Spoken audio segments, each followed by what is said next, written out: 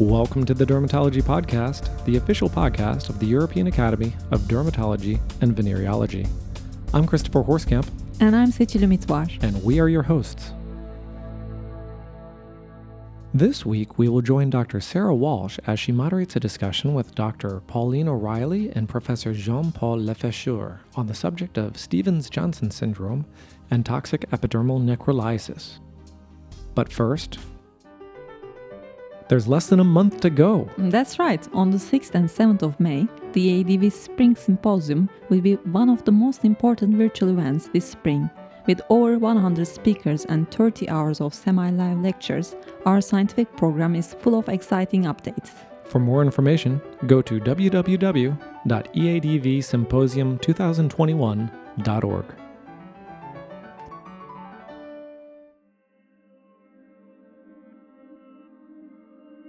This week's episode on Stevens-Johnson syndrome will be moderated by Dr. Sarah Walsh of the EADV Education Committee. She will be speaking with Professor Pauline O'Reilly and Professor Jean-Pascal Lefêcheur. Professor O'Reilly co-authored the paper Patients, Family Members, and Healthcare Practitioners' Experiences of Stevens-Johnson Syndrome and Toxic Epidermal Necrolysis, a qualitative descriptive study using emotional touchpoints.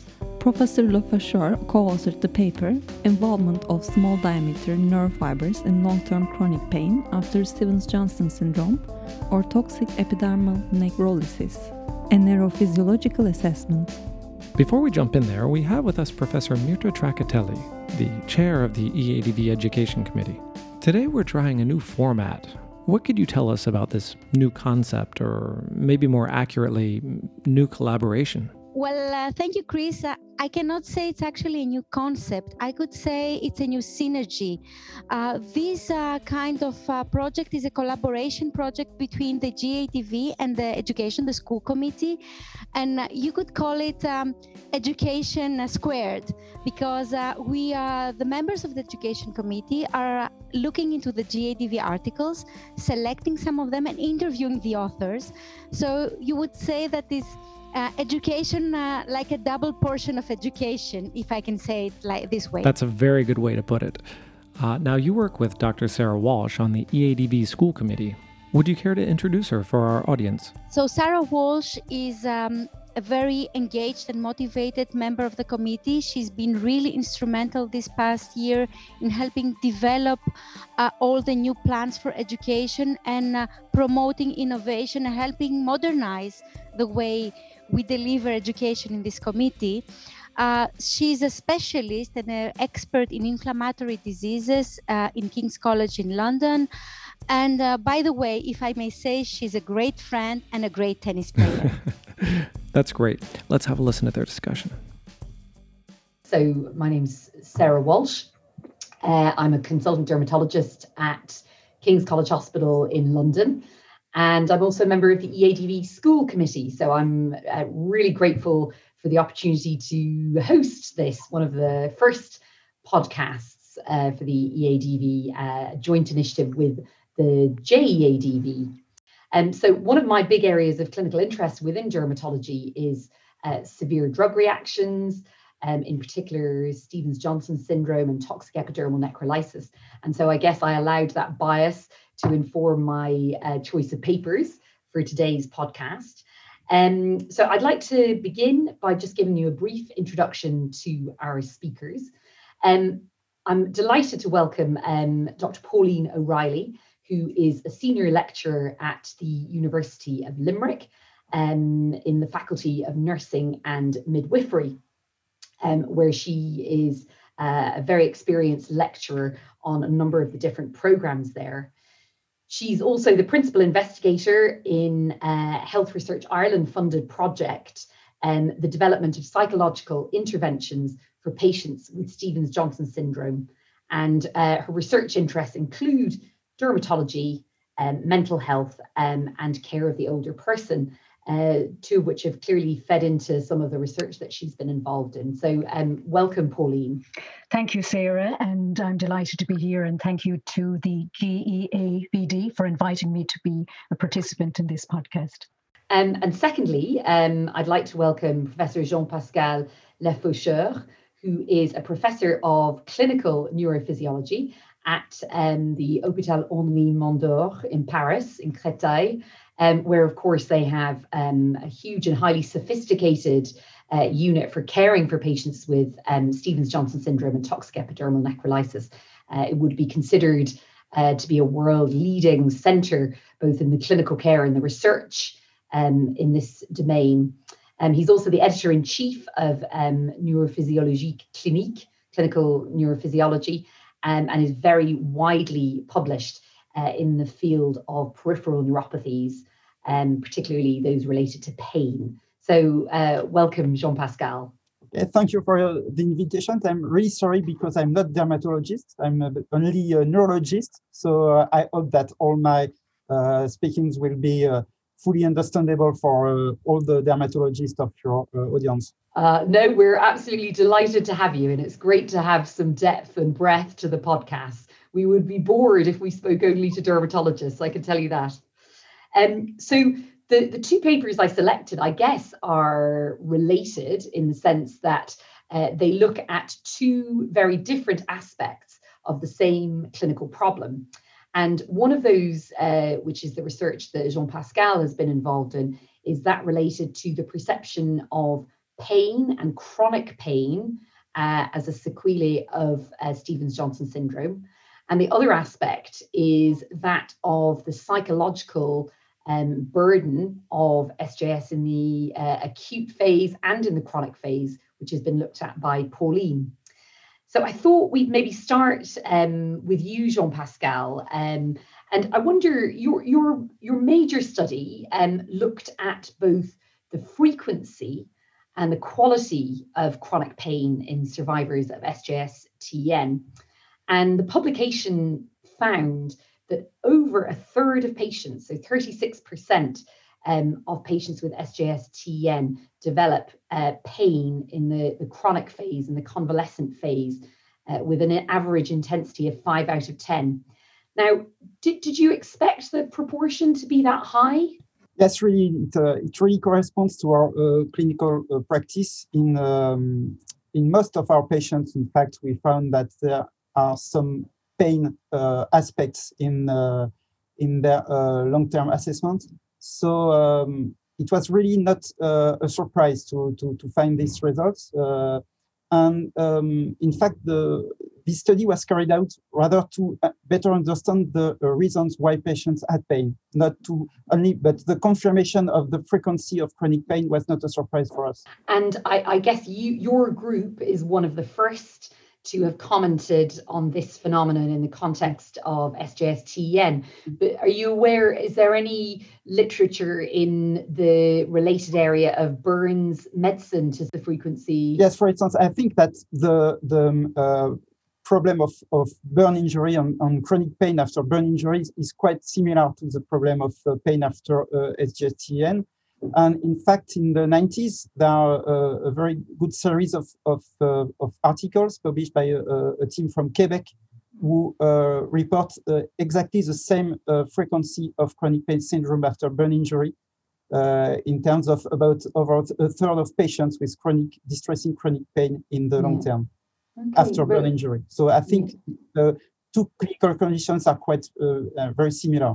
And because as you quite rightly pointed out, you're the neurologist. Can you explain to our dermatology listeners the theories about how nerve pain in the skin might result from SJS-TEN? So what are the pathomechanisms for that? Okay, so the peripheral mechanisms of pain are quite simple. In fact, you have nociceptors located in the epidermis. And in fact, within the epidermis, you have only small fiber nerve endings, not other types of axon terminations. For instance, all the mechanical non-nociceptive sensations are related to receptors below the epidermis. So the epidermis is really the site of peripheral integration of pain, the perception of pain. And these nociceptors are mostly calcium channel receptors, are connected to, are located at the end of small axons of either thinly myelinated or unmyelinated axons. And these axons, when the nociceptors are activated, can generate and propagate action potentials to the spinal cord, the spinal ganglia, and the spinal horn. And the propagation of action potentials are under the action of voltage-gated sodium channels.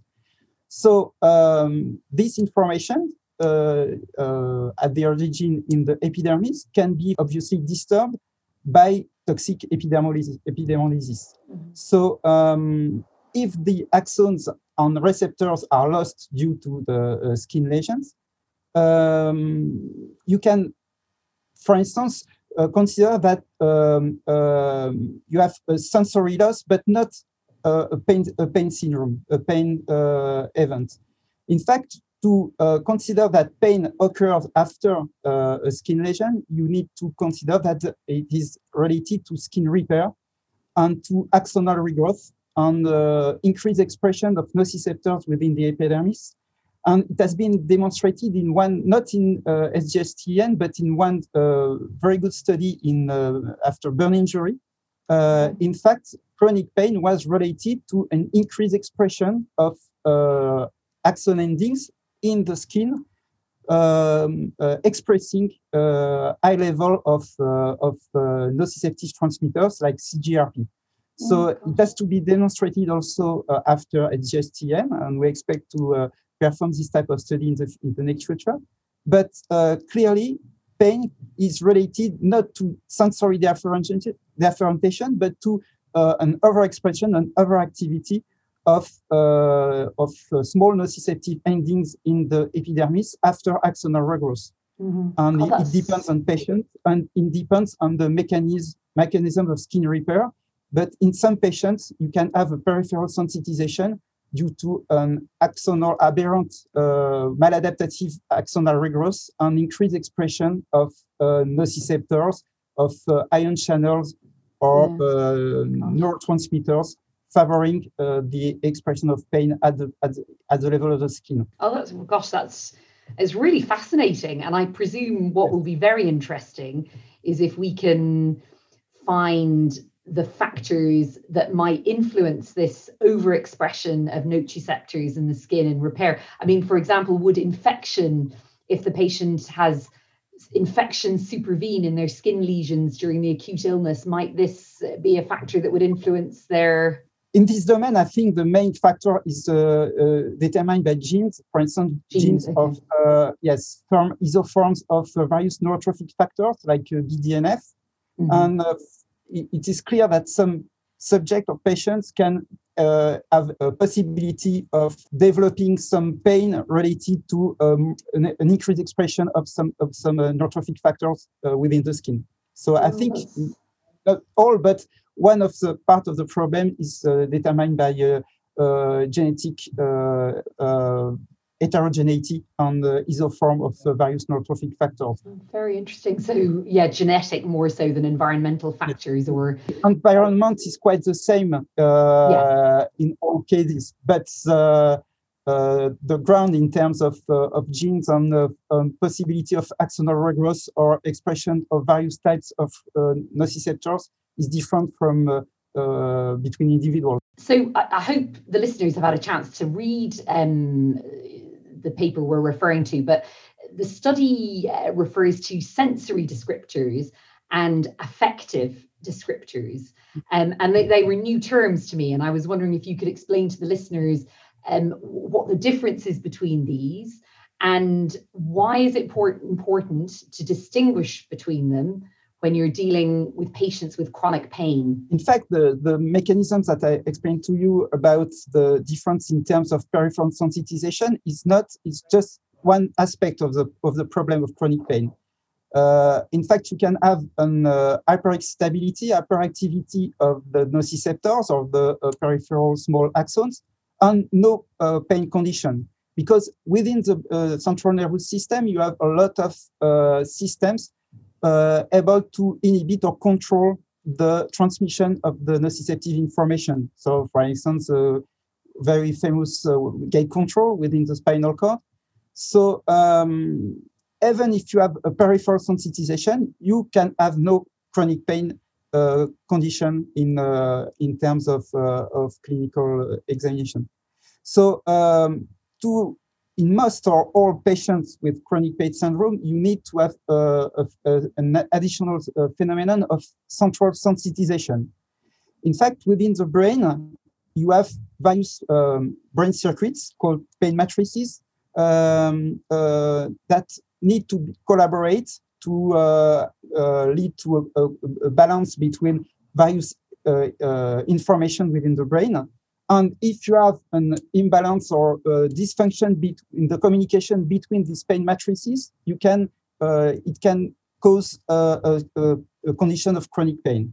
So to distinguish on clinical examinations, it's quite easy to distinguish between the three aspects of pain just by asking some simple questions.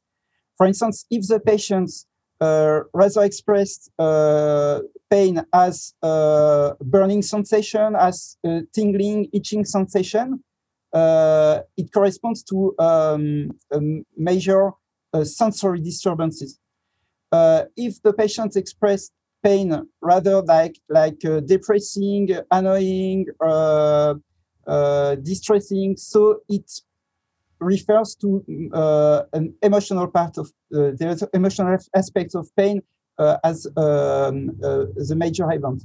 So I think that's just not using complicated questionnaires, just by listening to the patients, to the manner that the patient expressed the pain, you can easily distinguish between some peripheral sensitization expressed by sensory aspects. So I think that it is just a very simple clinical evidence to make these differences. That's a really great clinical tip, actually, Jean-Pascal, is to listening carefully when you take the history for the adjectives that that the patients use. And I mean, that sort of leads on to the next question I wanted to ask you, which is on this very complex relationship between chronic pain and psychological factors. And in the case that we're talking about, PTSD or post-traumatic stress disorder. Because I know at Crottai, you have looked in the past at PTSD and found it in about a quarter of patient survivors of SJS/TEN. But the study we're talking about today, this one about chronic pain, didn't establish a link between the presence or absence of PTSD and chronic pain. Was this a surprise to you, given the results of the previous study? So in our last study, we have not used a specific, dedicated questionnaire for PTSD. So it is difficult to compare our two studies, because our first one was about PTSD, but only at 6 months after the initial event of SJS, of Stevens-Johnson syndrome. So, and our last study is the average duration delay after the onset was about 5 or 6 years. So it is very difficult to compare some patients only 6 months after the onset of the Stevens-Johnson syndrome and 5 or 6 years after. And also the sample sizes were different. So it is difficult to compare the two studies. But in fact, even if it is not a complete PTSD, I think that psychological factors and the distressing minds at during the initial episode is a major factor for considering chronicization of pain. But you know, in fact, my main message is you have two types of mechanisms, to measure mechanisms. Either a peripheral sensitization, which is depending on some individual factors within the skin, about neurotrophic factors and the axonal regrowth, and also some psychological factors and emotional factors, most related to the severity of the distressing initial event. And in fact, the two mechanisms can be combined or even maybe predominant in some patients. And I think that only by using some simple questions and during clinical examination, you can distinguish between these two mechanisms, and also considering the history of the initial episode. Yeah, again, I mean, that's just a really useful clinical tip, because it suggests that one does not need very sophisticated tests. Just need to ask and listen, ask the good questions and listen to the patients. Yeah, as we all learned at medical school, it's good to know that still holds. And I mean, I think, we're going to be talking to Pauline a little bit about this, but do you think it's possible that, having an early preemptive strategy with interventions to reduce PTSD might also help the proportion of patients experiencing chronic pain following SJS-TEN? Yes, the initial and the acute and also post-acute stage, for instance, the several weeks after the initial episode, are crucial, are critical, I think, because, for instance, it has been clearly demonstrated in post-operative pain. So the need to control pain or also control psychological factors during this acute and post-acute phase is very critical to avoid some chronicization of pain or distressing psychological events in the long term. So I think that it is very important to control pain in the initial period, in the weeks after the Stevens-Johnson onset. I think it is very critical. Do you know if any such interventions have been done we've made the analogy previously with the burns. Is there any literature in that area to support this early psychological intervention? Yes, you have the analogy with the patients with burns injury, but also analogy, as I told you before, with the patients with post-operative pain, and also traumatic nerve lesion, for instance, to avoid some complex regional pain syndrome. So I think that the control of pain during the first weeks of such an acute distressing event is very important, clearly, to avoid chronicization. Maybe just to finish up, Jean-Pascal, I might ask you to just make a brief comment on, the more recent publication in the JEADV on the pathophysiological mechanism for chronic pain, focusing on small diameter nerve fibers.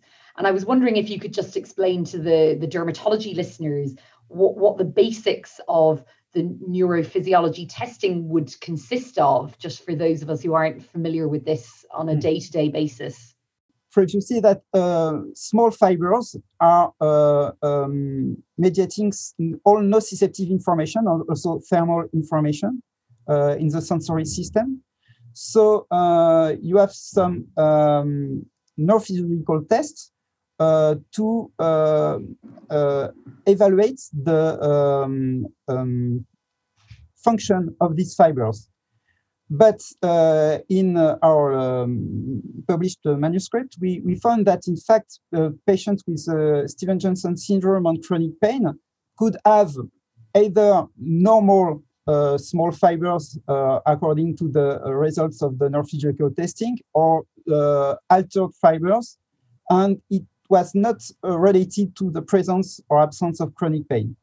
So, in fact, these neurophysiological tests, it is the same for skin biopsy, are just testing the presence of small fibers and the fact that they are severely damaged or rather normal.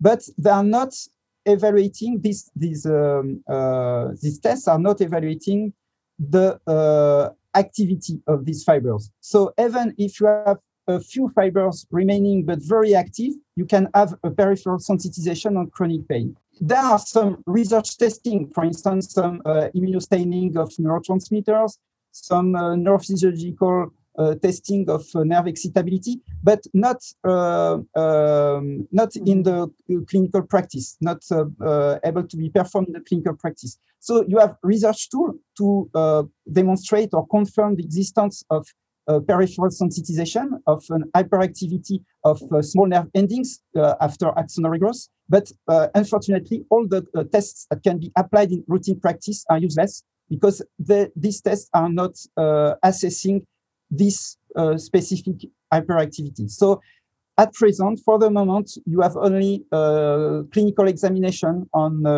responses of the patient to some particular questions about the descriptors of pain, but you have not laboratory investigation, neurophysiological test or histological pathological test to confirm the peripheral sensitization. Unfortunately, but maybe in the future you will have some new tests at our disposal, but not at present. So yeah, I mean, as you say, talking to the patient is the important part, but probably some more work to be done. So well, thank you very much for that fascinating insight into your work, Jean-Pascal, and I hope you'll be able to stay with us as we chat to Pauline a little bit about her research, which was entitled Patients, Family Members and Healthcare Practitioners' Experience of Stevens-Johnson Syndrome and Toxic Epidermal Necrolysis, a qualitative descriptive study using emotional touch points. So this very, very much links back to what we've just been talking about and the experience of patients who develop SJS-TEN both at the time of the acute illness and afterwards. And Pauline, can you tell us a little bit, what was the original inspiration for this study? Because I know you work closely with some really excellent clinicians in Limerick. Thank you, Sarah. As you said earlier on, I'm a senior lecturer in the Department of Nursing and Midwifery in the University of Limerick. So I have research collaborations with Sheila Ryan, who is an advanced nurse practitioner in dermatology, and Professor Bart Ramsey, consultant dermatology in the Charles Centre for Dermatology in University Hospital Limerick. And both Sarah and Bart have a great deal of experience of caring for patients, as you said, with SJS-TEN.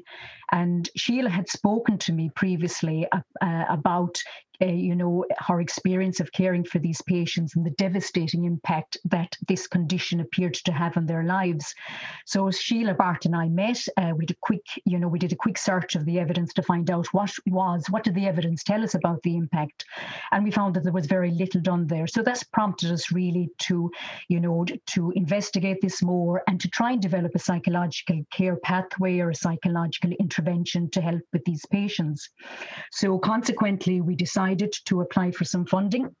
And we put a nice project together, nice work packages. We co-opted some researchers that are mentioned on the paper. And we were fortunate to get funding from the Health Research Institute in the University of Limerick. And that allowed us to employ a research assistant, Dr. Barbara Whelan, which was absolutely brilliant.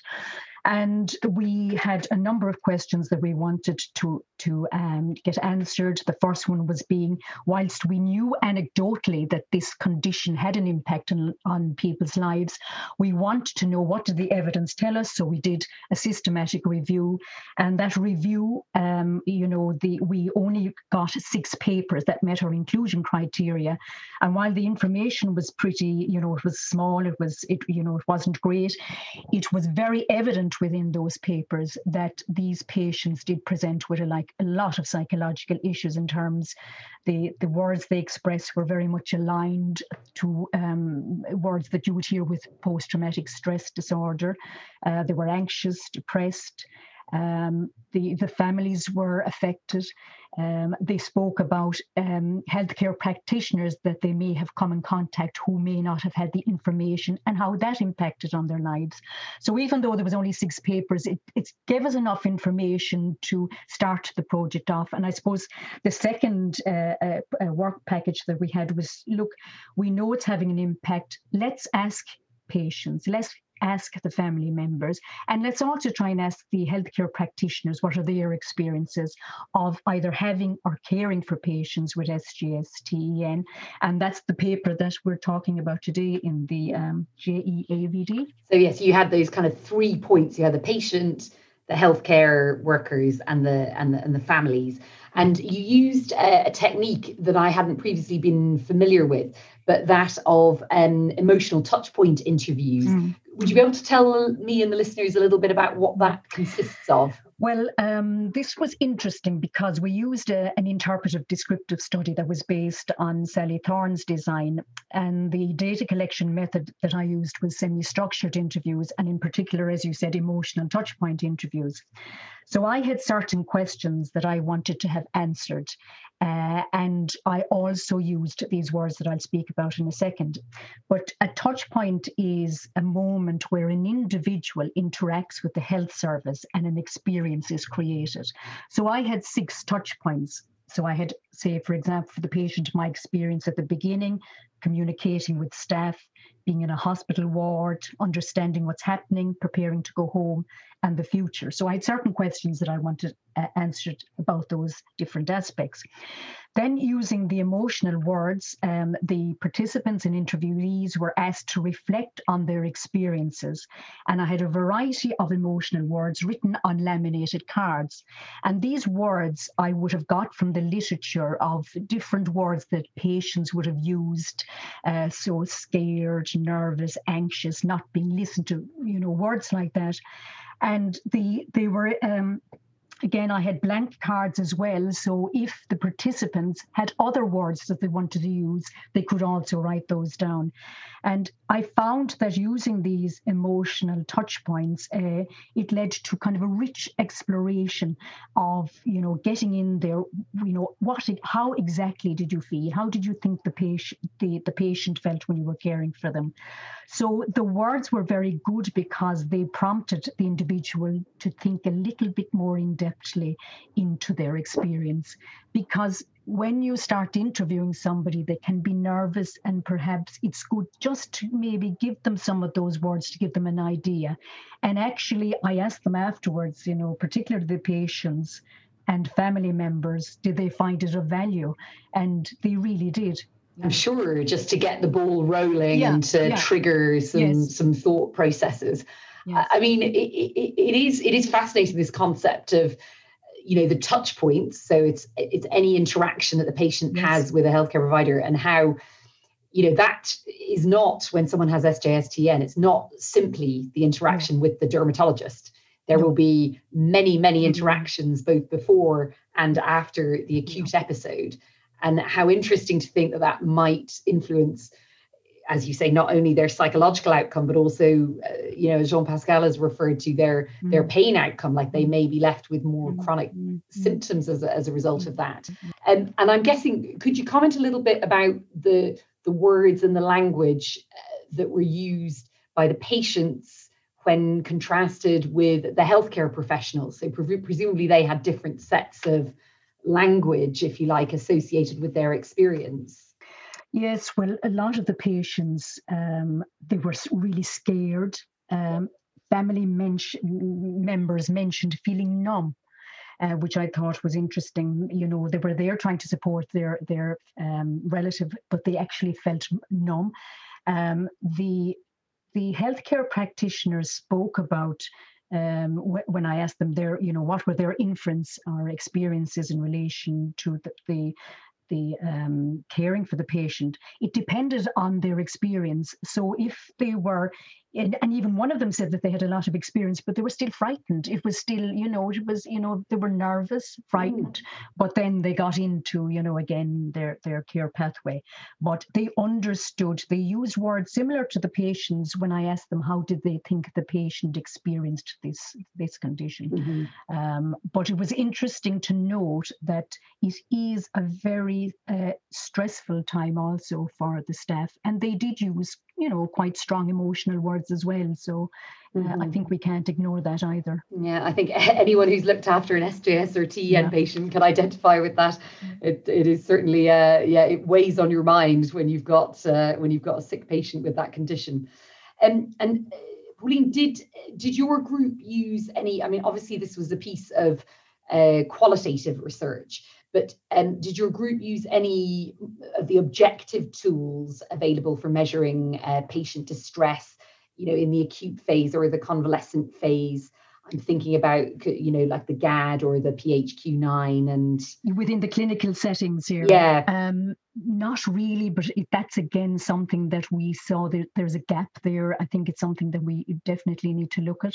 Yeah, because I think it'd be quite interesting, as a clinician, we're sort of, very much trained to use these scoring systems nowadays. And it'd be very interesting to be able to make a correlation, I think, between what you found qualitatively and then what these objective scoring systems, and hopefully that's something that we can, hopefully we can work on again in the future.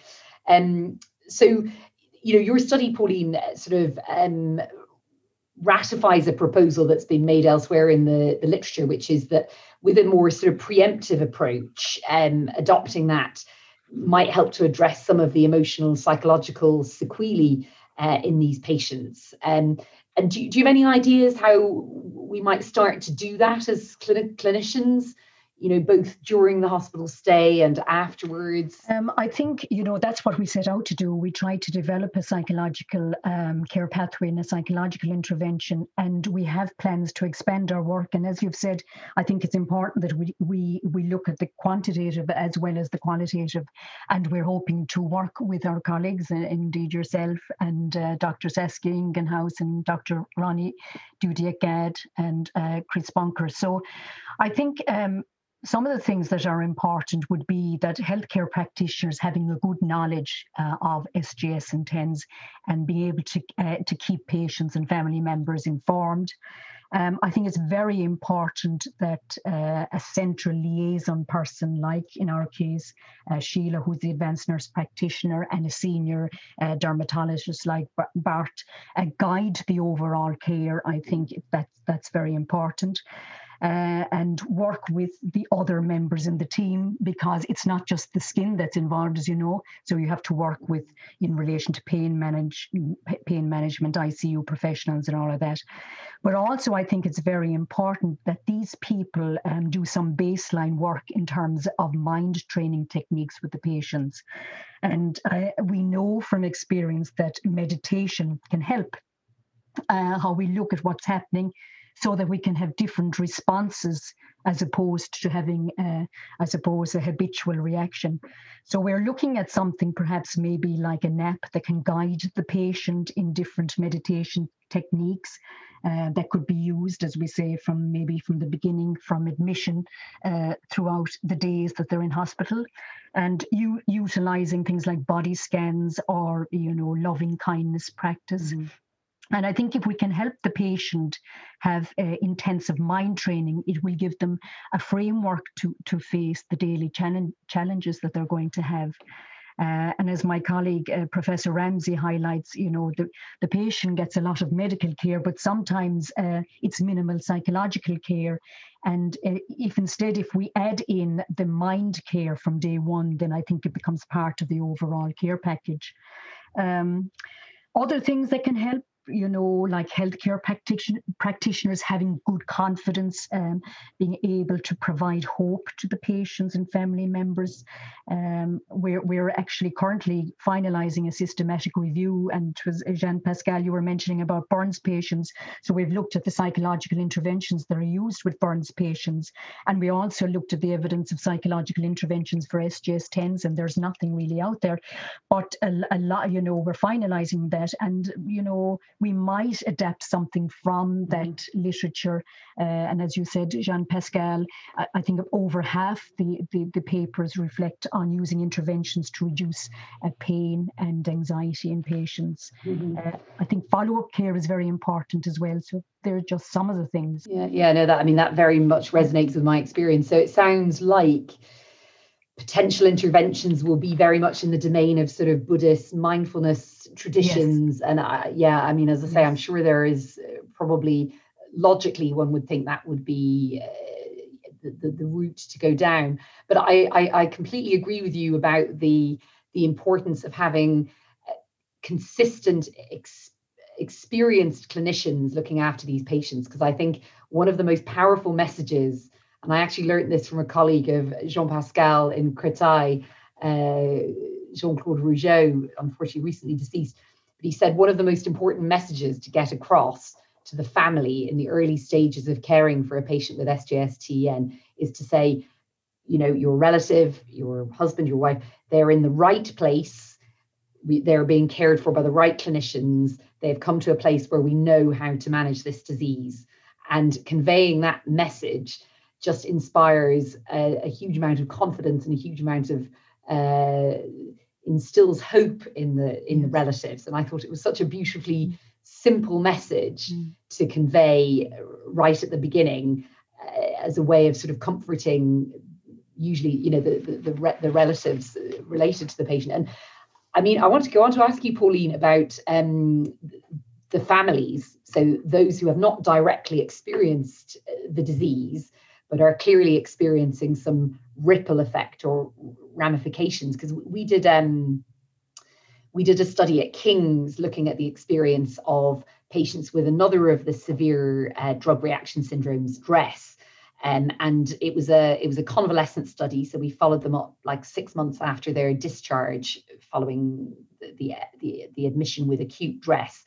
And we found that not only the patients themselves were expressing anxiety, and particularly health-related anxiety, a lot of their close family members, who we also interviewed, were expressing levels of mistrust and anxiety about medications, particularly, that surprised me. So they might have gone to their own GP, their own family doctor, with, let's say, high blood pressure, and were offered a medication.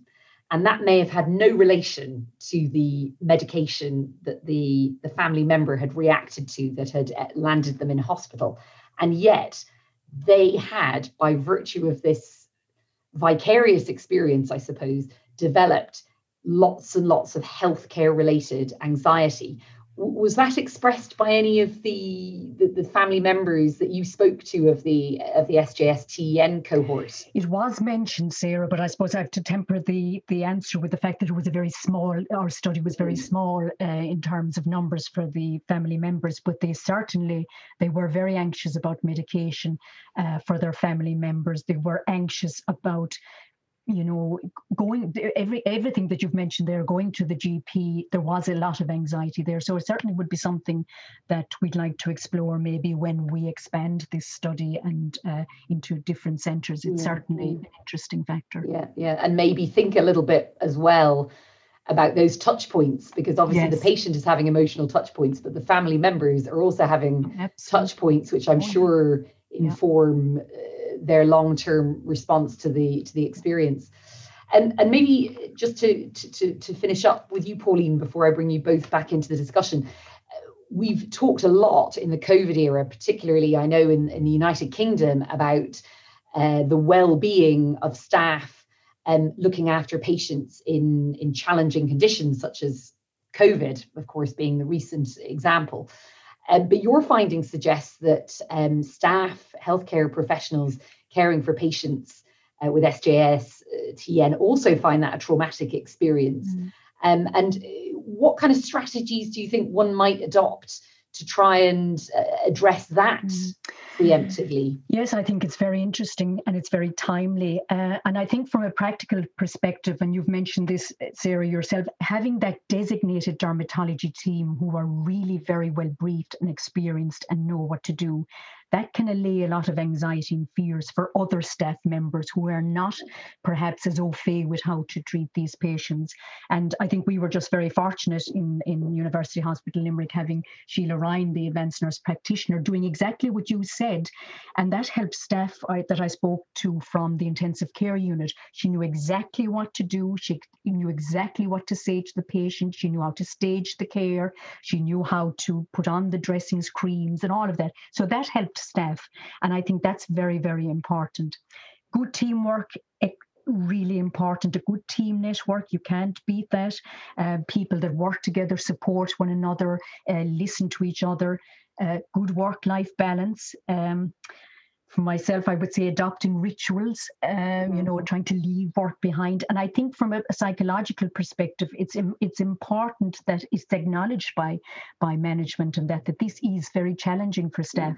And I would always say to students and staff that I work with that, it's very important that they're grounded themselves in their own solid interiority and to remain separate and not to get enmeshed in the emotions with the patients and to respond to the self rather rather than just reacting. And I worked a lot with a clinical psychologist, Dr. Tony Humphreys, over many years ago, and he would always say that it's in separateness that we become, together. And I think that's very important. So to do this, I think staff may need help.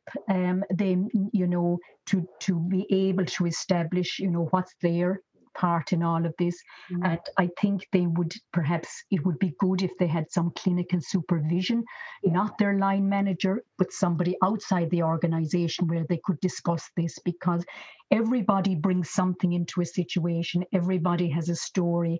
And when you're faced with a challenging situation, it can bring up a lot of issues. So I think a safe environment where they can feel free to discuss this is very important, and to learn how to deal with it. No, I think everything you said is very, very true. And I think if I was to reflect on that question myself, I think in our centre, because we take, like Khatai, we take a lot of regional referrals for SJS-TEN, and we try, as the more senior doctors in the department, to remember that the more junior nurses and the more junior doctors, our residents, our registrars, will probably not have encountered this before, and it can be quite, I think, quite shocking for them, because it's such a dramatic clinical presentation. And we do try and incorporate some informal debriefing, I guess, just to ask them to speak about the experience of looking after such a visually devastating disease, which I think, because as I say, it's easy when you are a little bit more experienced to forget that the first time you see something can be very, very shocking. And I found it so interesting speaking to both of you. I'm so grateful for your time. I wonder if I could just end up with just asking you both your answers to two particular questions, and they're ones that I think should be the focus of our attention for research and further work in the coming years. And I'm thinking, I've already spoken about objective tools for measuring, pain and quality of life and anxiety and depression. And we have lots of such tools of generic applicability, but we don't have any specific for SJS-TEN. So I was wondering if I could ask Pauline first, are there any tools that, in the absence of a specific one for SJS-TEN, any top clinical tips for ways to record the emotional experience of the patient, both during the acute phase and afterwards? Or do you think we really need to work towards developing a more bespoke tool? Yeah, I actually do think we need to develop a bespoke tool. I actually spoke to Professor Donald Fortune. He's a clinical psychologist. He's on our research team about this. And Donald has done a lot of work with psoriasis patients.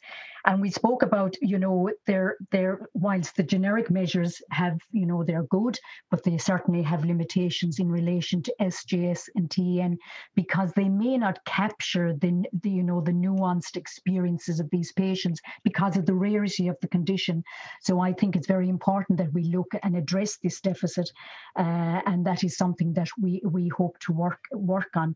Now, using generic measures, of course, they have their advantage, because you can compare, perhaps in terms of quality of life, or the SF-36 or PROMIS or one of those. You can compare, for example, quality of life of psoriasis patients and the impact being similar to those of cancer patients, and that can be of value. But when you're dealing with a very rare condition, I think it is very important that we look at maybe developing that area. And we're hoping to work with our colleagues there, and maybe interview patients, develop some items, trial the items, and it's with a sample of patients, checking for psychometric properties, and developing and refining them in terms of construct, validity, and reliability.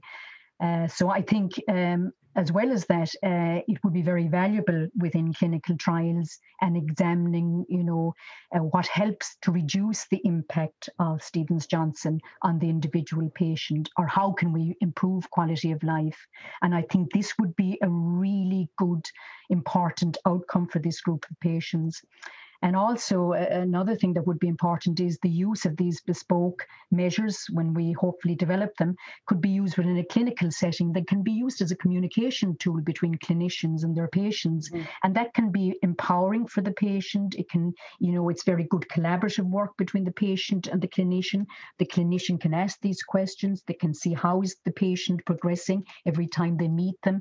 And the patient can witness and hear, well, they are interested in the psychological aspect of my life here. And that can be quite empowering and very positive, I think, for patients. So I certainly think that it is very important, and now is the time to do that.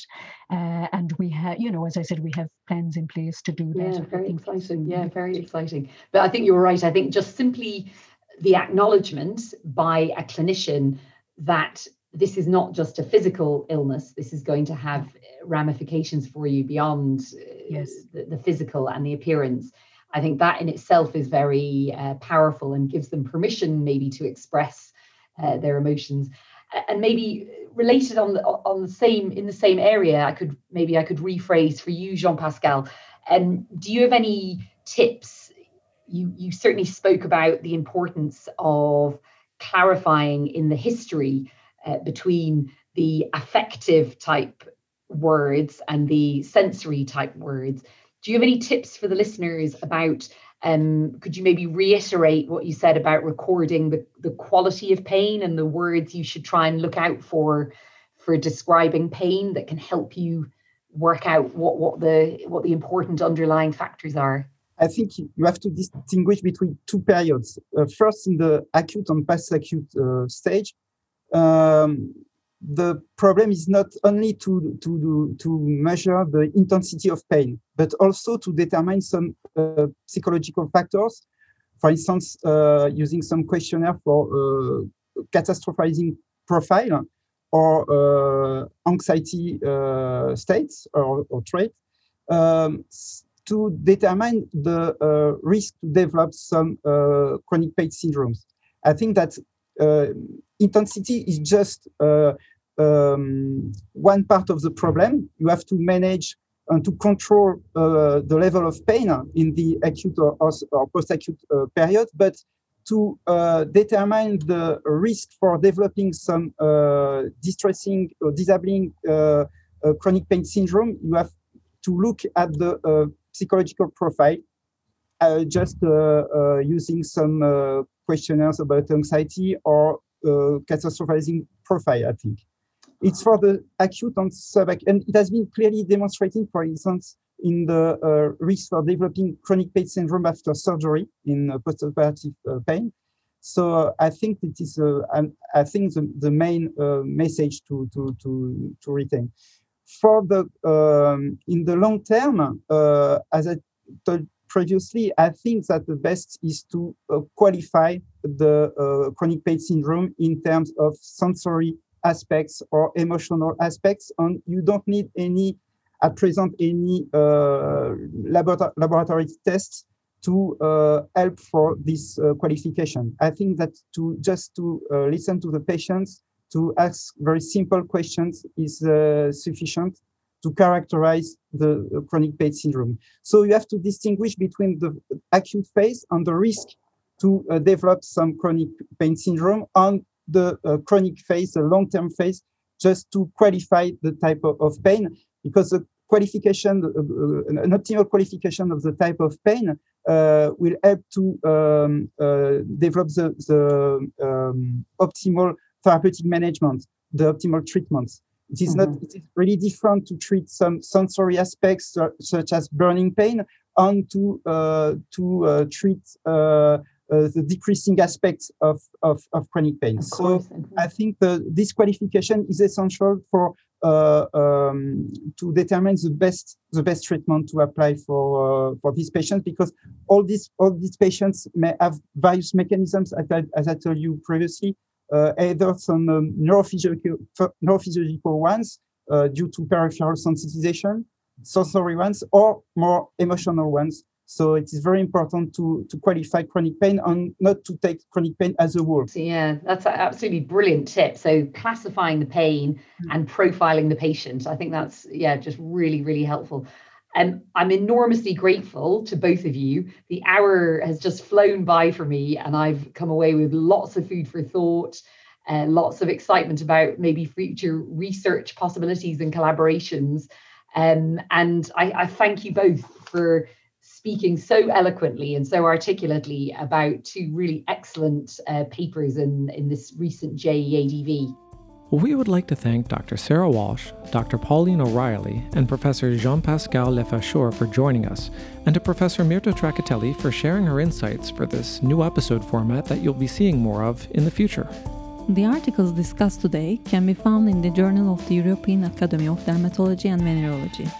You can find links to the articles discussed today in the episode details for this podcast. Though there are many open access articles in the JEADV, some of these particular articles require a subscription. All EADV members have free access to the journal and all of its content. And finally, we'd like to give a special thank you to all of our listeners. If you haven't already, make sure you subscribe on Apple Podcasts or follow us on Spotify. Otherwise, you can always find us on any major podcast provider. We appreciate you joining us and look forward to presenting more interviews, research, and other topics of merit. So until the next episode, take care of your skin.